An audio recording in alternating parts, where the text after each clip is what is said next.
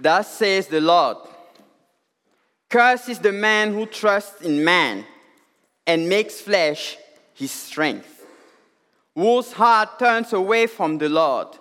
He is like a shrub in the desert and shall not see any good come. He shall dwell in the parched places of the wilderness, in an uninhabited salt land. Dear congregation of the Lord, these are very strong warnings the Lord gave to his people through the prophet Jeremiah. Why such strong warnings? Because the snake, please, there is only one main snake, and his allies have been ceaselessly trying to woo God's people into rebellion since the Garden of Eden. God says, the fear of the Lord is the beginning of wisdom. The devil says, rebellion to the Lord is the way to wisdom. So, the the perennial question has been how to live a blessed life.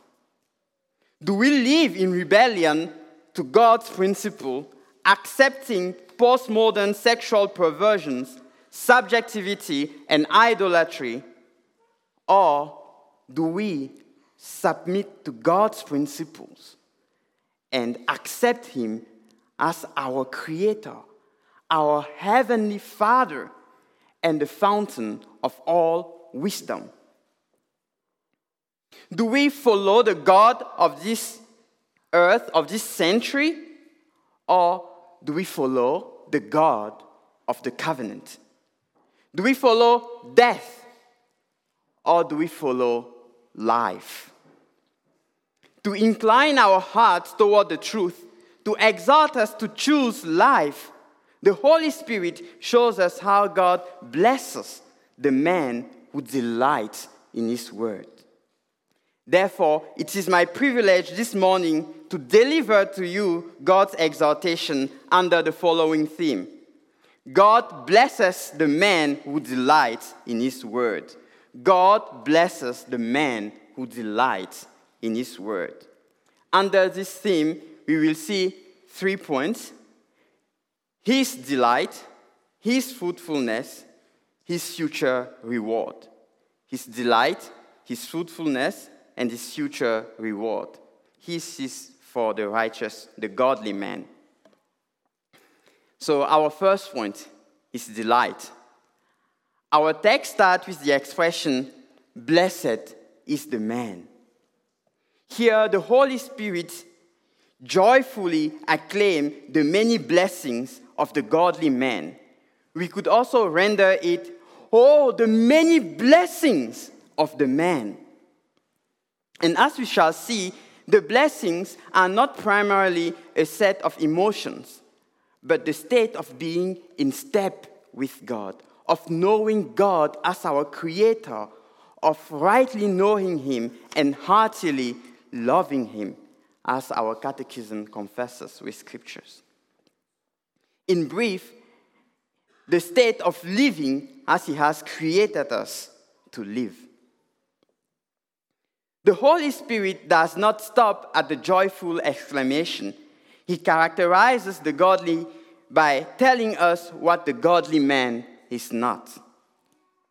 First, the godly man does not walk in the counsel of the wicked. What does this mean?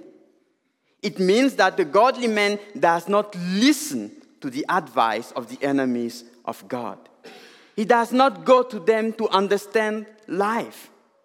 For example, he does not listen to worldly psychology telling him how to raise his children. He knows that the Bible says in Proverbs 13, verse 24, whoever spares the rod hates his son, but he who loves him is diligent in disciplining him. So the godly man does not listen when the world tells him Make your child the God of your home to show that you love him. Or cut off his healthy part to show your love. But let us proceed. We read that the godly man does not stand in the way of sinners. What does this mean? The sentence is not about standing on a sidewalk on which the ungodly are walking and trying to hinder them. No. It means that the godly man does not cast his lot with the way of life of sinners. It means that you will not find the godly man on the broad way that leads to perdition. Whenever the godly man reflects on life's questions, he refuses to imitate the lifestyle of those who habitually transgress God's commandments. For example, when he thinks about marriage, he will not follow the world in living in fornication with his partner to try to see if the partner is the right one. Finally, the godly man does not sit in the seat of scoffers. This statement means that the godly man does not associate or fellowship with those who arrogantly reject God's word and openly attack his honor. The godly will not have God mockers as friends. For example, you will not see the godly man on social media giving thumbs up to people who mock God. You will not see him increasing their following by clicking on their videos.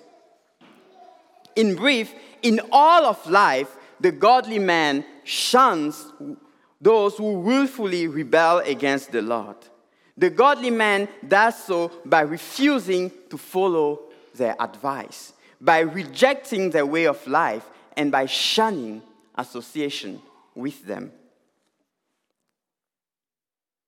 But why does the godly reject the life of rebellion? Why? He can reject a worldly life because he has another love that is opposed to the love of the world. His heart overflows with love for God's instructions. And because he loves God's instructions, his mind always dwells on them. He says with the Psalm 119, "Oh Lord, how I love your law. All the day long I am studying it," meaning I am pondering it, I am ruminating it, I am meditating over it. But wait a moment. How does the godly man find time to meditate on God's instructions continually? Doesn't he have work to do? The godly man can continuously ponder, think, and speak God's instruction to himself because he has memorized them.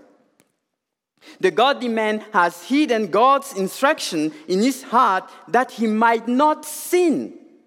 And because he has memorized the word of God, he can think about it while walking, sitting, or even lying down. He tries to assess all his activities by considering God's word. In this way, the Holy Spirit continuously renews his mind in the knowledge of God and enables him to refuse conformity to this world. Brothers and sisters, think about the Lord Jesus Christ.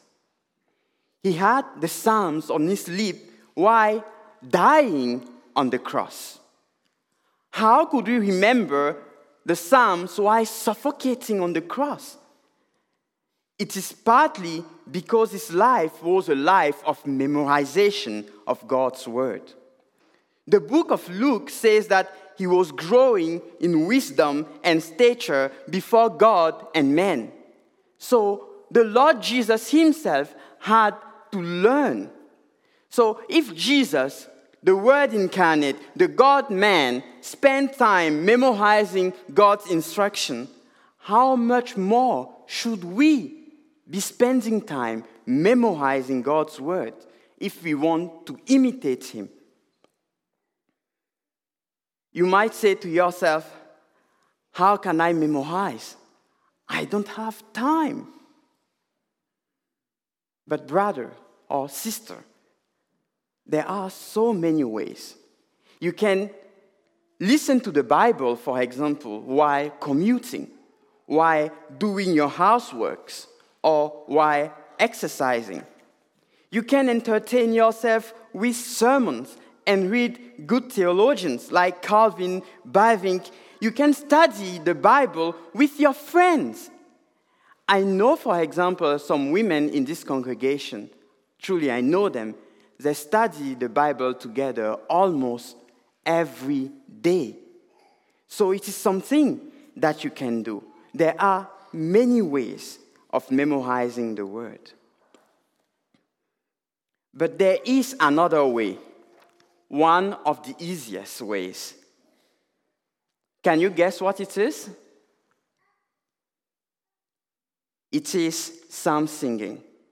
Yes, psalm singing. Sing the psalms. Use them regularly. And after a while, you will see that you will start repeating them to yourself, almost automatically.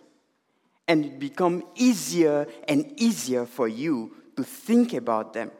And the Holy Spirit will use the word, the psalms that you have in your mind to make you more and more heavenly minded.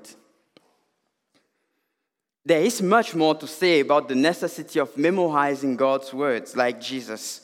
But for now, let us retain that the godly man takes pleasure in thinking and speaking the word of God to himself. He can do so constantly because he has memorized it. We have many means of imitating him, and one of the easy ways to start is to sing the Psalms regularly.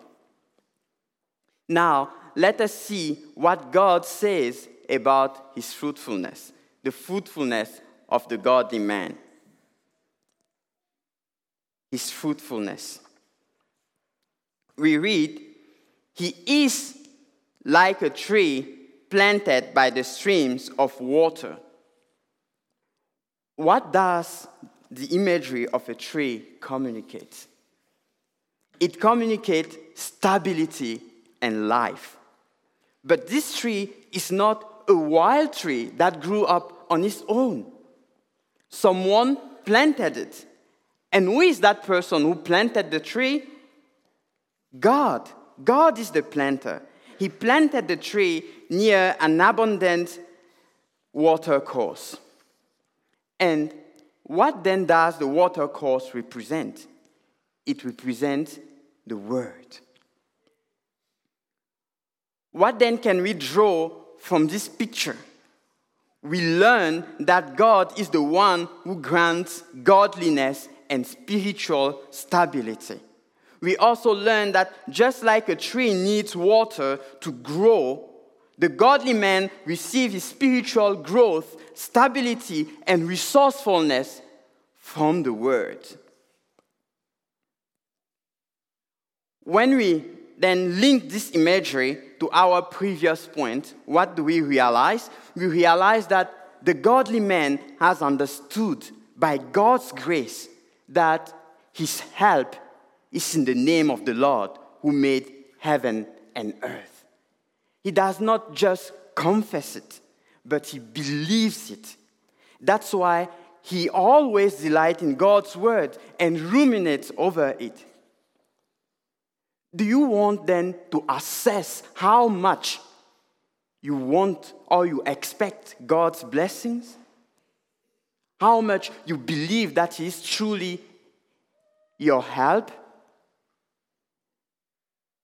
Check your delight in the Word. Do you want to be alive spiritually? Be in the Word. Otherwise, what will happen? The desert of worldliness will engulf you, and you will wither like the tree, like the wicked man that we heard of in Jeremiah 7:10. The next line that we read is this: that yields its fruit, that meaning the tree, its fruit in its season. What is that fruit that the tree produces? That fruit is the fruit of the Spirit. It has 9 facets: love, joy, peace, patience, kindness, goodness, faithfulness, gentleness, and self-control. Since the godly man is in step with heaven, he produces his fruit when the season comes. Now, when is the season to produce the fruit of the Spirit? The answer is always. Always. Is it something that we can do on our own? No, it is impossible. Is that something natural? No, it is supernatural. Why is it supernatural? Because spiritual growth is at the end in the hands of God. God's word is not an end in itself. It is a means of grace, a channel that the Holy Spirit uses to conform the godly man to his image. So the Holy Spirit inclines the godly man toward God's word. And as the godly man drinks, absorbs God's word, the Holy Spirit uses it to bring forth spiritual maturity according to his good pleasure. Let us move. Then we read, and this leaf does not wither. In other words, the spiritual life is permanent. Why? Because the water sources never dry up. Why do the water sources flow continually? Because God, who begins the faithful work, the good work of sanctification, is faithful enough to bring it to completion. Because the word of God does never come back to him without having its effect. Because the word of God is purer than pure gold or silver, which is taken from the earth and purified 7 times in the fire, as Psalm 12 says to us. Next, we read, in all that he does, he prospers. This means that God crowns all the godly man's endeavor to grow with success. And this life is, on this earth already, a very impactful life. Just like Isaac planted in Genesis and harvested 100-fold, the godly man's pursuit of spiritual growth yields immense success because of God's blessings.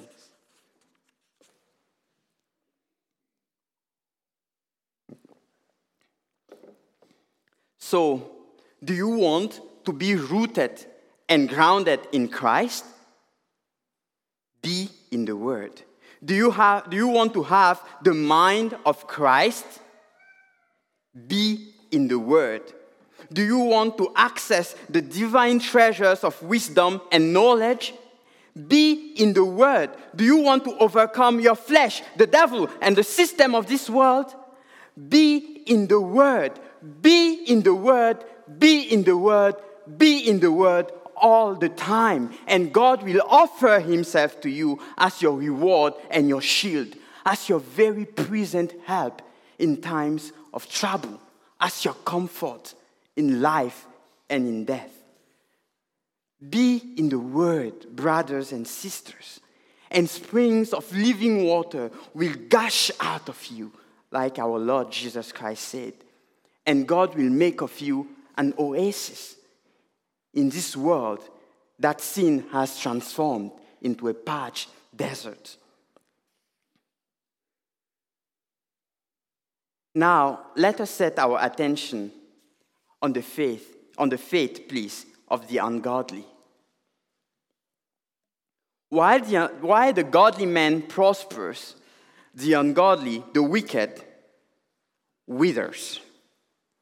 Although he may appear green and prosperous in this life, his life is vain, useless from the divine perspective. And that's why the Holy Spirit portrays the wicked as chaff in our text. But what is chaff? Chaff is the useless husk and impurities people remove from grains after harvesting. In ancient time, what will they do? After harvesting their wheat and barley, they will bring it to a windy threshing floor, and they will use a farmer fork, to throw the grains into the air. But the grains, because they are heavy, they will immediately fall back to the ground. But the impurities and the husk will be blown away by the wind. And so that's how the wicked is. God is telling us that the wicked is just like that useless husk that is blown away. The wicked is light, even less than light, in the divine balance. So, whenever you see God's haters prosper, do not be dismayed or envy them, even for a moment. Their seeming prosperity is just a shadow, a 3D hologram, a dream that one forgets once he awakes. With this, we reach the end of our second point. So far, we have seen that God makes the godly fruitful, and that the apparent prosperity of the wicked accounts for nothing. Now, let us see what God says about the godly man's future.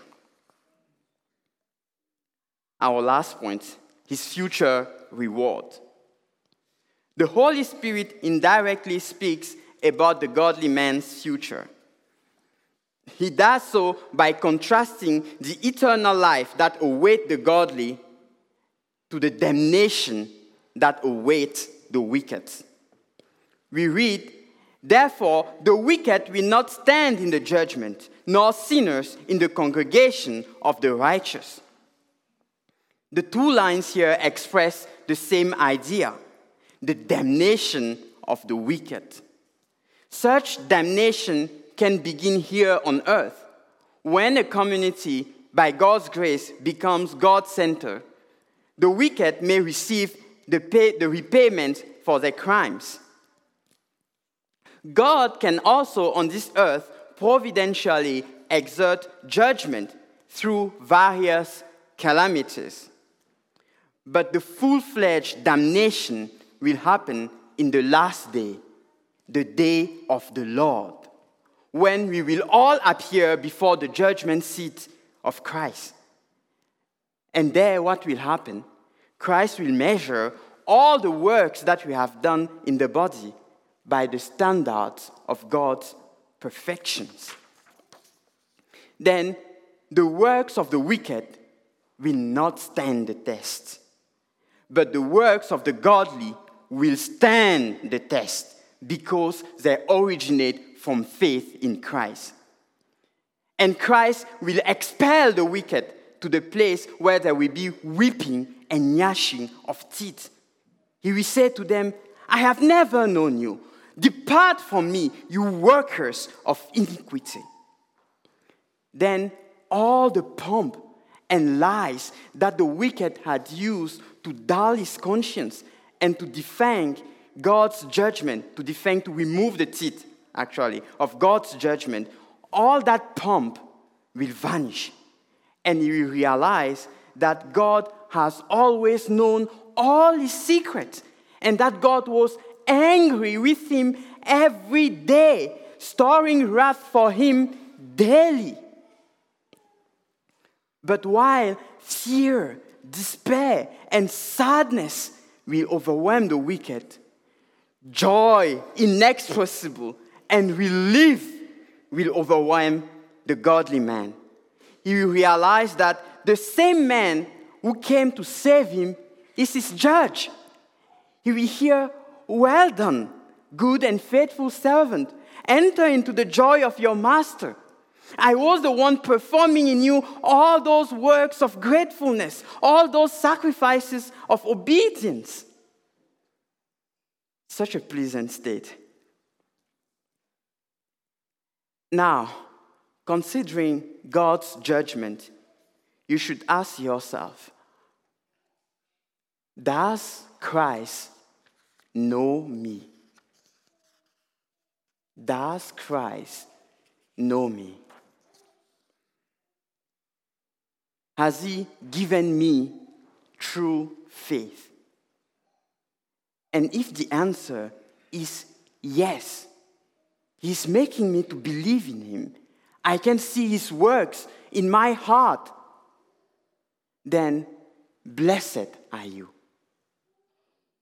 But if the answer is no, you are on the way of damnation. Please, I plead with you, pray to him to make you part of the congregation of the righteous. Do not put it for tomorrow. You do not know when the judgment will come. So, let us conclude.